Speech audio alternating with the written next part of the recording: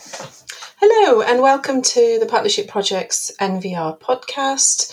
This is Season 3, Episode 9, Peter. My name is Sheila Desai. Hi, and I'm Peter Jacob.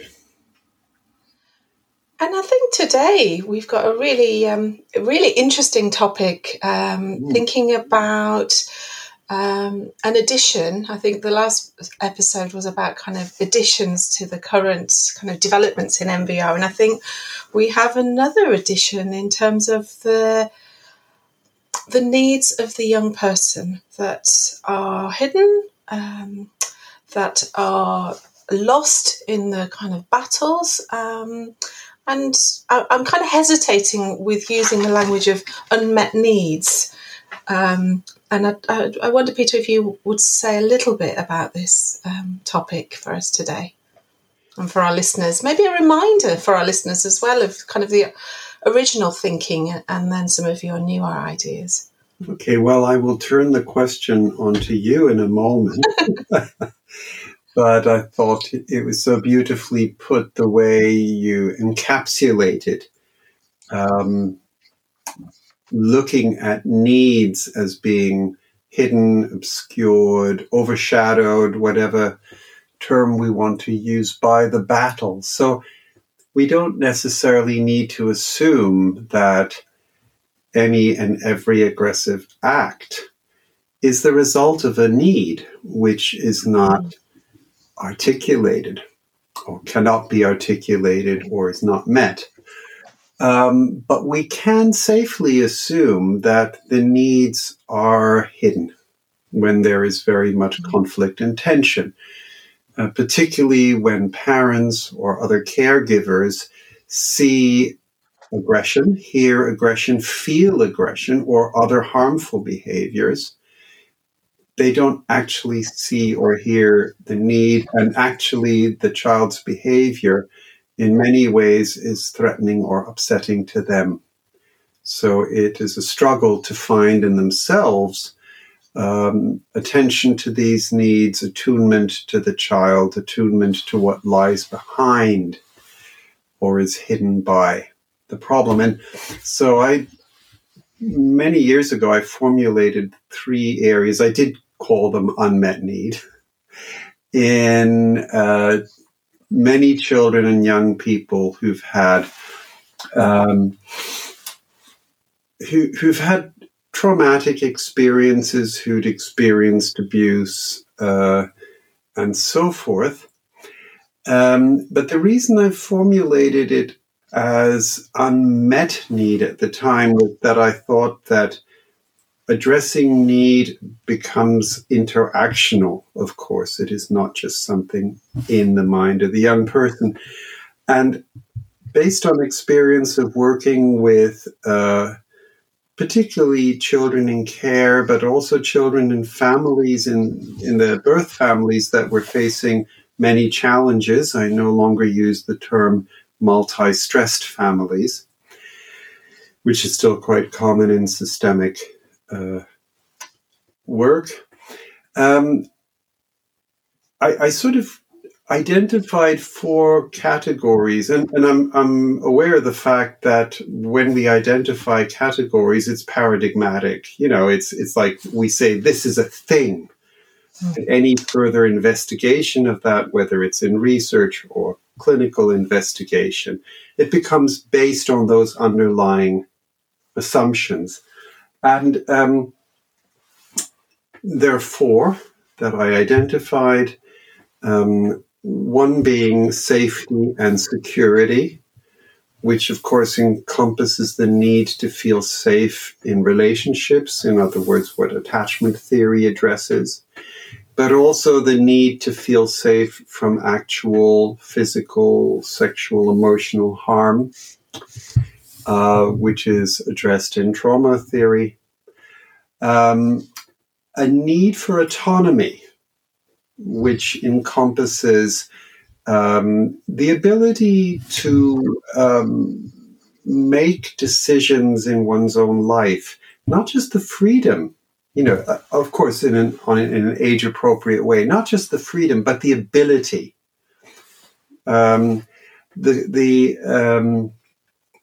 the competence that is required, the sense of accomplishment, whether it is in work, studying, play, relationships, all this. And self-determination theory is an area of research that investigates the need for autonomy, but also the prerequisites of autonomy very thoroughly. Then I think based on Rudy Dallas and Aline Vitteri's work, I became very interested in a third or conceptualizing a third category, which is the need for a coherent narrative of the family and oneself, but one also that on the content level, so not only that shows coherence in terms of a story or narrative structure, but also that is sufficiently benign, in which the child himself also has agency in the story, or in the narrative rather, feels worth being loved, and so forth. And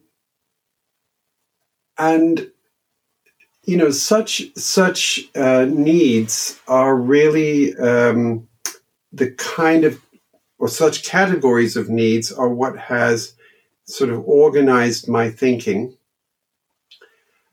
until, in a recent conversation, you sort of threw up, we were talking about training in child-focused work in NVR, you threw up, and the need for justice. And, you know, for a moment, I felt a bit discombobulated. I thought, oh God, you know, here I have this nice structure and now something new. But I could only have felt discombobulated because somewhere inside I knew that this hits a mark. So I was curious, and here's where I want to put the question back to you. I was curious about how you came to think of that, or how you believe you came to think of that. I think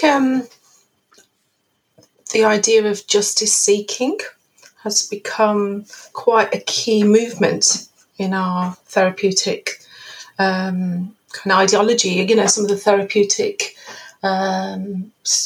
practitioners, the sort of liberation psychology, the just therapies in New Zealand, some of the justice-seeking practitioners in more Indigenous communities.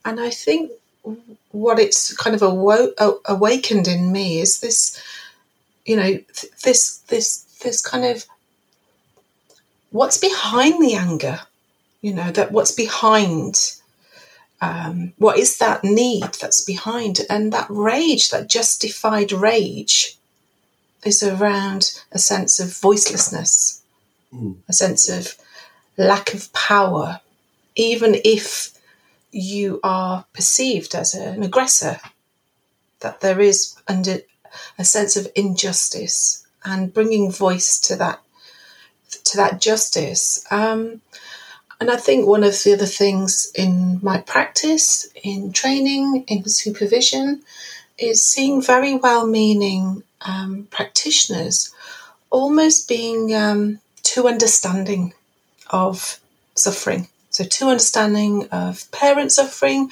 too understanding of trying to get the parent to understand that the child is distressed.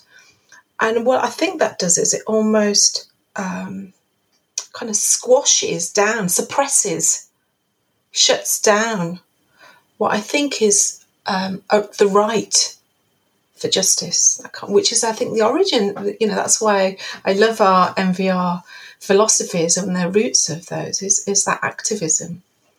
So I think that's I think what's been awakened in me. And I'm so pleased that you're thinking of that as another category, and you've been giving that a lot of thought.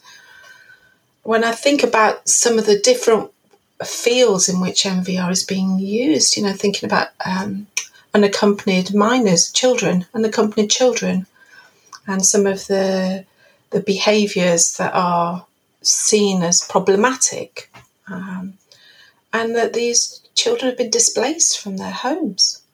Where is the voice of injustice, or the voice of justice seeking? So I guess that's where I think it comes from. I really appreciate your honing of thinking about the child's need for justice, not the parent's need or the services, but what's that need for the child or the young person. So you've been inspired both by the increasingly powerful, I'll call it justice discourse in systemic thinking, and by questions around how that connects with the original sociopolitical ideas in NVR and the actual suffering that some of the kids whose families or residential services or foster homes we work with have experienced. Well, what I thought was intriguing when you brought that up was that while it has been a concern of mine for several years, I never named it as a category of need.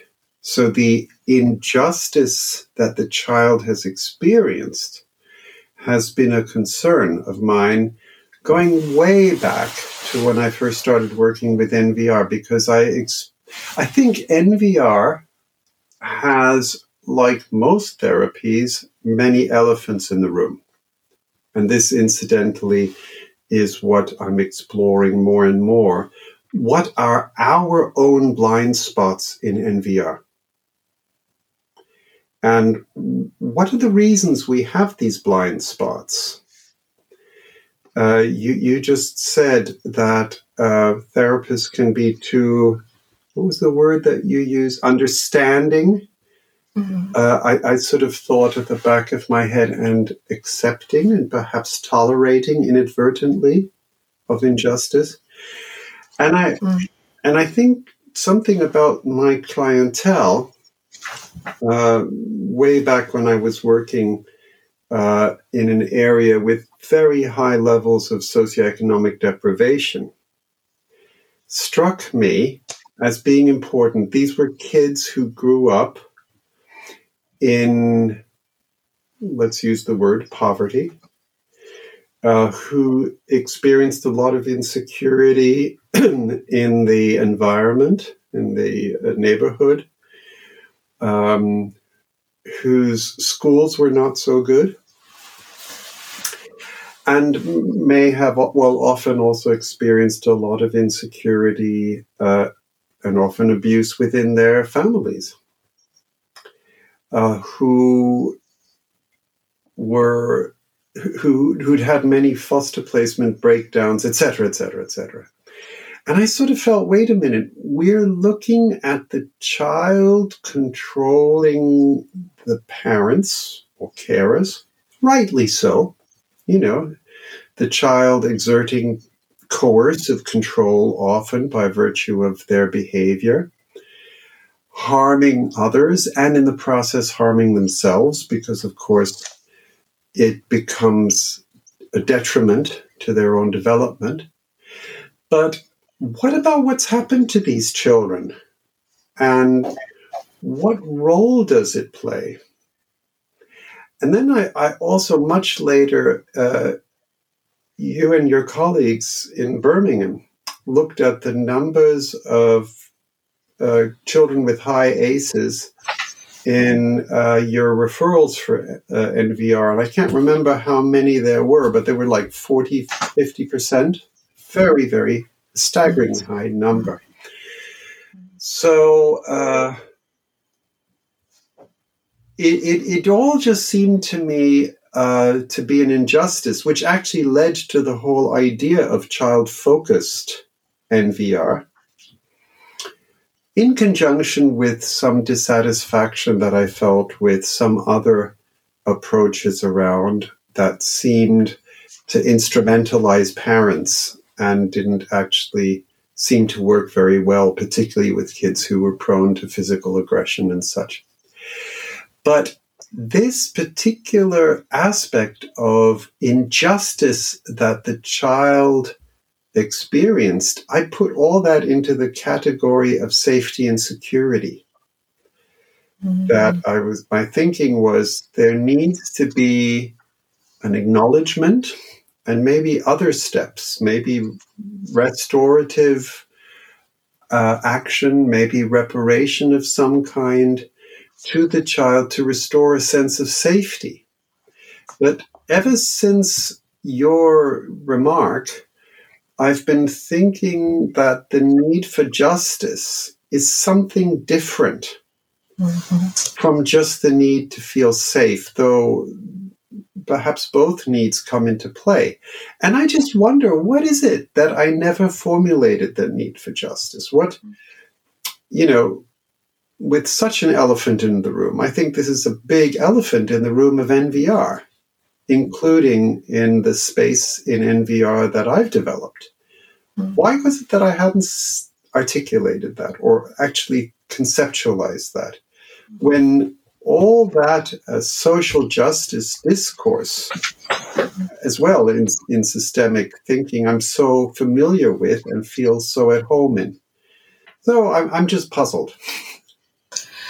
I guess one of the things, as you're talking, I'm thinking about for practitioners as they're thinking of these different categories, that if we miscue the need as a need for safety and security, and you use the word acknowledgement, then what that does is for practitioners, they may say things like, oh yeah, that's really hard. I'm really sorry that's happened to you. And it was really important that you felt safe and you didn't. That kind of language, that sort of very child-centered. Whereas if we locate the need within a place of justice for the young person, the way that we will interact, because you talked about that kind of interaction as a way of moving towards, to change. Our interactions with the young person would be, what do we need to do about this? What is it that's important that you're able to say or do? And as you were describing this sort of blind spot, I was thinking of a young person that I've been working with who was in a residential unit. He was living in a residential home, and he was, he trashed the place. He was dismissive to staff. He would go out and nobody would know where he was. And we were working with some of those within a kind of the residential staff, raising their presence. But what in the work I was doing with this young lad, one of the things that he was saying was, when I was unwell, when I injured myself and I couldn't look after myself, and I came out of hospital and I came back, they didn't welcome me properly. And that's why I threw this and that and the other. He didn't put the two together, but we were able to. Now, if I had said, oh, I'm really sorry, oh, that's really horrible. Oh, no, what you needed was X, Y, and Z. You needed them to look after you. You needed them to notice, which is within the safety. But, I saw that, and I didn't realise it at the time, but I saw it within the category of justice and really worked with this young boy. Coaching, we did a lot of walking, not in a room, walking together, coaching him to imagine the kind of conversation he would need to have with one of the staff members about that moment when he wasn't welcomed What was that like for him? And he was able to speak to that staff member with me witnessing and just kind of touching his knee and sort of saying, come on, you can do this. When he would look at me to fill in the gaps, I'd be like, no, this is yours. And that made such a difference to that relationship with that staff member. And of course, you became that young man's NVR coach in that work, because in NVR, we don't place as much importance on the therapist-client relationship as we do on relationships in the ecological environment of the client, and we become facilitators. We're decentered much more, aren't we? Yeah. I remember one time I did a seminar for students on narrative therapy, and I talked about, I messed up the whole seminar because I told the students that we're not really important. that in clients' lives, and that, when we've done our work, they say, thank you, it was great, lovely, goodbye, farewell, hope never to see you again. And that our role often, at least from the point of view of systemic work, is to, from a more decentered position, to facilitate those changes in the natural environment. And I guess also, often in NVR, we don't actually see the young person. So it becomes our task to, I think, invite the adult to initiate a process of justice. And I think what you've also indicated, I think you said what he would like to hear or needs to hear from the staff, a particular member of staff. And ultimately, he told that member of staff, in other words, well, one word there could be, he challenged the member of staff to take a different position. And I'm thinking of, well, the word that came to my mind, and this is a difficult word because it becomes so much a question of our ethics, doesn't it? The word that came to my mind was should. If we're looking at justice, what do you feel that member of staff should do?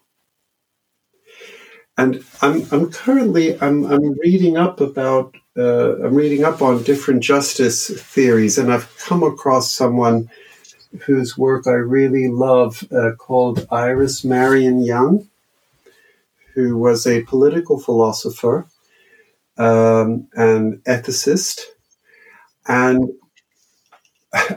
I thought I made a distinction, but she made that, of course, and elaborated and developed it 30 years before. So much for thinking that an original thought. The distinction is between accountability and responsibility. Accountability, if we have too much stress on accountability, we become, perhaps we run the risk of becoming punitive.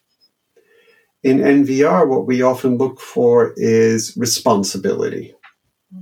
What does your responsibility look? But then reading Iris Marion Young, I sort of stumbled over the fact that that need for justice can also mean an accountability for past failures. But can we, as therapists, hold, for example, parents or members of staff, as in this example, other caregivers, can we hold them accountable? Is that our job? But then I was thinking, well, what do we do in child-focused NVR often? And what we do, I guess, is invite them to hold themselves accountable for past omissions or failures, or just, things in the past that the child struggled with, as as their ongoing forward-looking responsibility. It's part of my responsibility to hold myself accountable towards the child and others publicly, and to change my behavior, to make a true commitment to change my behavior from here on in. And I guess there are many practical examples of that. I'm working with a father in individual therapy currently, who came to the attention of the local authority and the police after an assault on his daughter in an altercation. And part of our work has been the use of a self-announcement, which he's distributed to family members. And the core part of the self-announcement is an acknowledgement of past behaviors of his that have been harmful, and a commitment from here on in not to try to change, but to change. Commitments to try to change are not commitments. So I'm still struck by the fact that I've worked with using self-announcements in such a way over the years so many times, but I still never articulated the child's need for justice. When actually this is not just safety doing, this is, in the words of Vicki Reynolds, this is justice doing in NVR, isn't it? Mm. And I think, I know you're quite perplexed by this idea of the elephant in the room. And I think perhaps the elephant in the room is that the justice has always been there, weaved into all the other categories. Yeah. So it is, and that our conversation and what you've been thinking about, Peter, is uncoupling that and giving it its own space. And I really liked, we often don't talk about failures because we're so often preoccupied towards solution. Yes. And I know Tom, the F word, the W word. And I was always struck by something Tom Anderson said, which is sometimes we have to go through the dark tunnel with some and not just look towards the light. And I think that idea of accountability of past failures that you describe, with us doing that with that real compassion to the adults' past failures, the system's past failures, and how to that commitment to the child or to other important people in their lives to help them to not repeat that. Actually, what I'm thinking is for the kid. We could be saving years of therapy here.